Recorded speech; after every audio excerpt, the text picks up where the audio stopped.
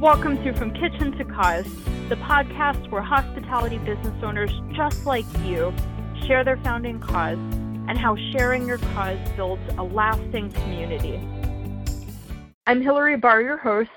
Today I will speak with David Helbron about one of the most requested topics and a huge challenge hospitality businesses are facing, which is rent. David is the founding partner of Helbron Levy, the country's largest law firm focused purely on hospitality. David, thank you for joining us. Today's episode is about the changing nature of rent for hospitality businesses, and you have a very unique perspective on this. How did your experiences as a coffee chain owner inspire you to start your hospitality law firm? I was running coffee bars in Manhattan in the late 90s, early 2000s when the third wave of coffee was just starting to pop up. And as I started to grow my coffee company, I started hiring all these different lawyers. Even though I had a law degree, I had gone to law school, I decided that I wanted to stay in hospitality, so I just did not practice law. But I went to law school, so I knew what lawyers were supposed to do. And I found that I had 3 or 4 lawyers, one for real estate, one for business, one for intellectual property, and at some point, I decided to sell my business because, frankly, I got tired of waking up at 4 in the morning every day. And I went into the practice of law. And when I did, I decided that I would work for the people that I knew, who were all restaurant people. So I started to do that. We developed a firm. Now we're the largest firm that I know of in the country that is purely hospitality. We're almost a 20-person firm, and we only represent the hospitality industry. So being a coffee bar owner helped me understand the plight of the small business restaurant owner, and now we take good care of them in everything we do. So you've really been with this industry through the years. I'm sure that you've seen many changes, but no amount compared to the past few months as we've gone through this pandemic. And the last that I heard, about 90% of restaurants and bars in New York City couldn't pay rent in August, or at least full rent. What kind of conversations have you been having with your clients about rent the past few months? Well, nobody can pay full rent. When people rent a restaurant, they look at how many seats there are, they do their business calculations to figure out how much revenue they can generate, and they pay a rent based on that. So here in New York, we're at 25% capacity plus outdoor dining, but it's getting colder, so the outdoor dining is starting to dwindle. So none of our clients are paying full rent. Everybody's paying a percentage, and it comes in different forms. Some have worked out deals with landlords where they're paying just like a flat 50% of the rent or some number like that, and others have gone onto a percentage rent deal where they're actually paying a percentage of their sales to the landlord for rent. When you've had these negotiations with the landlords to help your clients, how do the landlords evaluate whether they'll agree to go on a percentage rent or whether they prefer a more traditional fixed amount? Well, it really depends on the type of landlord they are. We have found that there are 3 distinct types of landlords here in the city. One is the developer, the big guy who, builds Hudson Yards or Time Warner Center and has food and beverage retail as part of the mix of their development. The developers have been very receptive to working with us and doing percentage rent deals. They understand that model, they're business savvy, and frankly, they can afford the losses. So they've been good. They represent probably 20% of the landlords in the city. The other 20%, or another 20%, is the mom and pops. And these are people who may own a handful of buildings in Brooklyn or Manhattan, and maybe they make their living off it, maybe they don't, but they tend to be more human than other landlords, and we have found that they have also been more willing to work with us, mostly because they know who we are, they come to our restaurants, and they're nicer people. And then you have the middle 60%. They're the difficult ones. These are the firms and the groups that own multiple buildings in and around Manhattan and Brooklyn. And it could be 30 buildings, could be 100 buildings. And it's a very difficult, rough and tumble world that these landlords live in. Being a New York City landlord is tough, and it makes you very tough. And they bring that toughness over to our negotiations. Typically, these landlords don't really care much about who you are and about your business and what it's doing for their building. They want the money, and they've been the hardest to handle. We end up working things out with them, but it's never on as good of terms as with the other two groups. For this group, are they leaning more towards the percentage rents or more towards the traditional? And what would you say is the most common scenario that you've been able to work out with them? Yeah, the middle groups don't like percentage rents, nor do the restaurateurs, mostly because they don't want to be in business with these guys and women. They're just not typically the greatest people. So you don't want them involved in your books, and you don't want to deal with them. And they also don't trust anybody, the landlords. So we're working out deals with them that is just a straight percentage cut of the rent. So if you're paying $10,000 a month, you figure out what you can afford. You go to the landlord and you say, until this is over, until COVID is over, or maybe for the next 6 months, sometimes we just pick a term, I'll pay you $5,000 or $4,000 or $6,000, or a number that you think as an operator you can live with. Something interesting you did was a webinar, a piece on the Lower East, where you were helping landlords and tenants understand each other better. And one thing that was very interesting there was you were explaining the business model of these landlords and why they're not cooperating. And it sounds like one of the key reasons is that the higher the rent, the higher the property value. And from their business model perspective, it makes it easier for them to raise capital from the banks.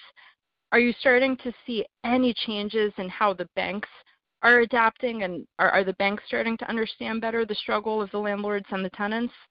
We were hoping to see that. I haven't seen much of it. I'm reading about it here and there as larger tenants are starting to file for bankruptcy and go out of business. But, you know, in the pit, as we call it, in the daily fights that we have with landlords for small and medium-sized restaurateurs, we're not really seeing any change, and they're certainly not mentioning it.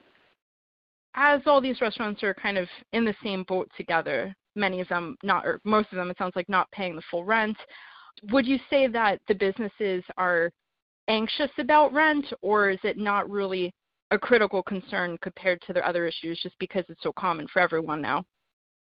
Oh, it's number one on the list of things that promote anxiety within a restaurant owner. It's the rent. It's tough to pay. It's tough to know if you made a good deal. It's tough to know if you're going to be able to generate enough revenue by getting enough people to eat at your place to pay it. So it's still your number one problem. Of course, getting rid of COVID is number two, and having a person in the White House who will help that is also up there, but it's always rent. Number one problem. Thinking about how can we help these restaurants with this issue, I'm curious what you think about the trend of co-working. So Starbucks is piloting a coffee shop co-working hybrid space in Japan, and I'm starting to see that more and more people are working out of coffee shops rather than office spaces. Do you believe that there will be more of a growth in people that are working out of these hospitality businesses, and do you believe that if the businesses were to charge, say, a few dollars an hour to rent the tables, that it could help them offset the cost of rent? Yes, I do think that will happen. I don't think it's going to be a big money maker for restaurants here in the city. It's just the rents are so high that the amount of money you'll make to charge someone a couple bucks an hour to rent a table is just not going to put too much of a dent in it. In other places, maybe where the rent isn't so high, more suburban areas, do you believe that this could help the coffee shop owners recover some of the losses to rent every month? Sure. And, anytime you can promote your business by getting people to come and sit down in it, it's helpful, right? If I'm going to come and I think, I just need a couple of hours to write an essay, and then I order a coffee, and then I order another coffee, and then I get hungry, and then I order something to eat. So sure, it could help. And I'm curious, are you seeing any growth with clients that have existing locations but are starting the process of opening new locations? And what kind of challenges are people having with getting a new space right now? There are people who are taking advantage of the situation, and by that, I mean that rents have fallen, that there are a lot of spaces now also that are available to buy. So one way to grow, if you have a restaurant, you want to open up another restaurant, is you can find an empty space, a white box, and build out your space, and that might take you 4 months or 6 months and a bunch of money, but that's how a lot of people do it. Another way, especially in New York City, is to do what we call it is a key money deal. And that is you're paying money to somebody who has built out a restaurant who's gone out of business or is going out of business. And you might pay them $50,000, you might pay them $100,000 for a $400,000 or $500,000 build out.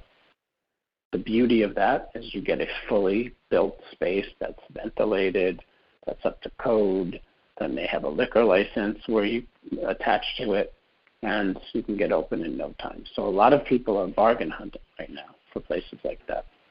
Before the pandemic, you hear a lot that it could take about a year to actually sign a commercial lease because we have all these vacancies and these kind of bargain opportunities for people. Is it becoming a faster and easier turnaround time to get these leases? Well, in New York, it's never been that long of a wait. So if you find a place and you make a deal, you'll have a signed lease in a matter of a month or so.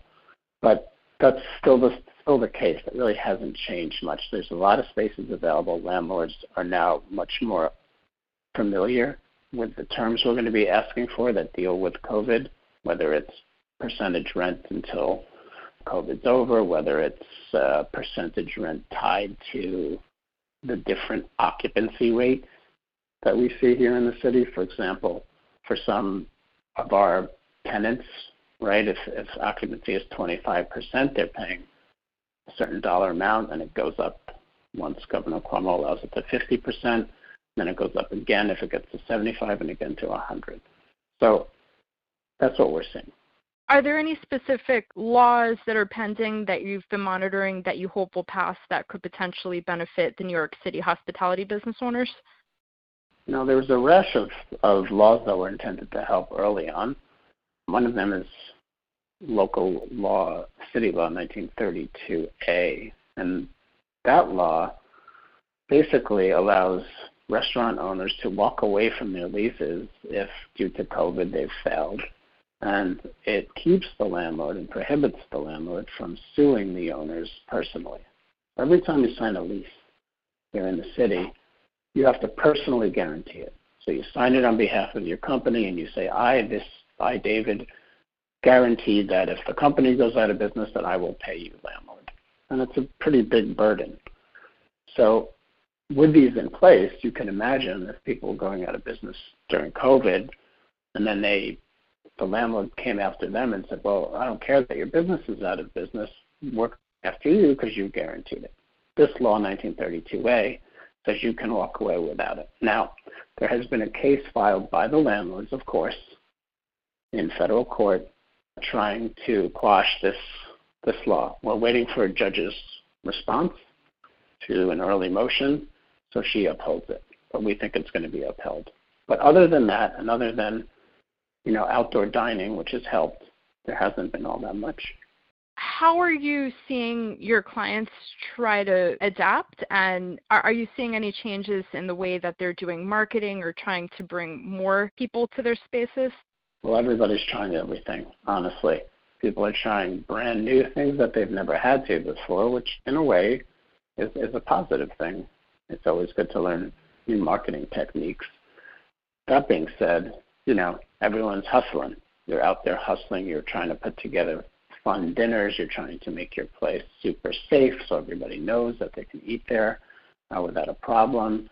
You're obviously pivoting to delivery and things like that, things you've never really had to do before. Typically, you open up your restaurant, you hire a PR firm, you do a little online advertising, and you're off and running. There was a quote by you that I liked in the New York Post, I believe it was in April, where you said that you believe the hospitality scene may return to normal once people feel confident the pandemic is over and there's a vaccine, and that it'll be like the roaring 20s again. Do you still feel this way as the months have gone by? Do you still believe that the industry can get back to normal? It's going to get better than back to normal. It's going to thrive once again. It's going to go through a huge growth phase once people can get out of their apartments, especially here in the city where everyone's cooped up, and be out and social again. It's going to happen. It's just a matter of when. Once that happens, what permanent changes do you believe the business owners will see in their relationships with landlords? Well, I think they're going to be a lot more careful when they negotiate their leases. I think we're all going to be addressing what happens in case of a future pandemic or some kind of catastrophe to make sure that we're protected against it. I think landlords are going to start to appreciate their restaurant owners a little bit more, seeing how hard they're working to keep their businesses going. And ultimately, I think rents are going to come down. And that the big lesson learned here by most restaurateurs is to take your landlord very seriously and to treat your landlord the same way you would treat a partner in your business, because for all intents and purposes, they are your partner. They're going to be your partner for the next 5, 10, or 15 years. And so we're now interviewing landlords the same way they would interview us. And we're doing background checks on landlords and seeing how many lawsuits they filed and talking to their tenants to see what kind of partner they're going to be. That's really good advice. And my last question for you, David, is for anybody in our audience who's been struggling with their rent or with their landlord that needs help renegotiating, what's the best way for them to get in touch with your firm? They can just call us. They can send us an email. Our website is helbraunlevy.com. You can always reach me at david@helbraunlevy.com. I answer all emails. That's great. I could tell that you care a lot about this industry, and I appreciate everything that you're doing to help all the business owners get through this very difficult time. It's my pleasure. Thanks so much. Thank you for listening to this episode of From Kitchen to Cause, and thank you to our sponsor, OrdaOnline.com, for helping businesses grow by sharing their cause.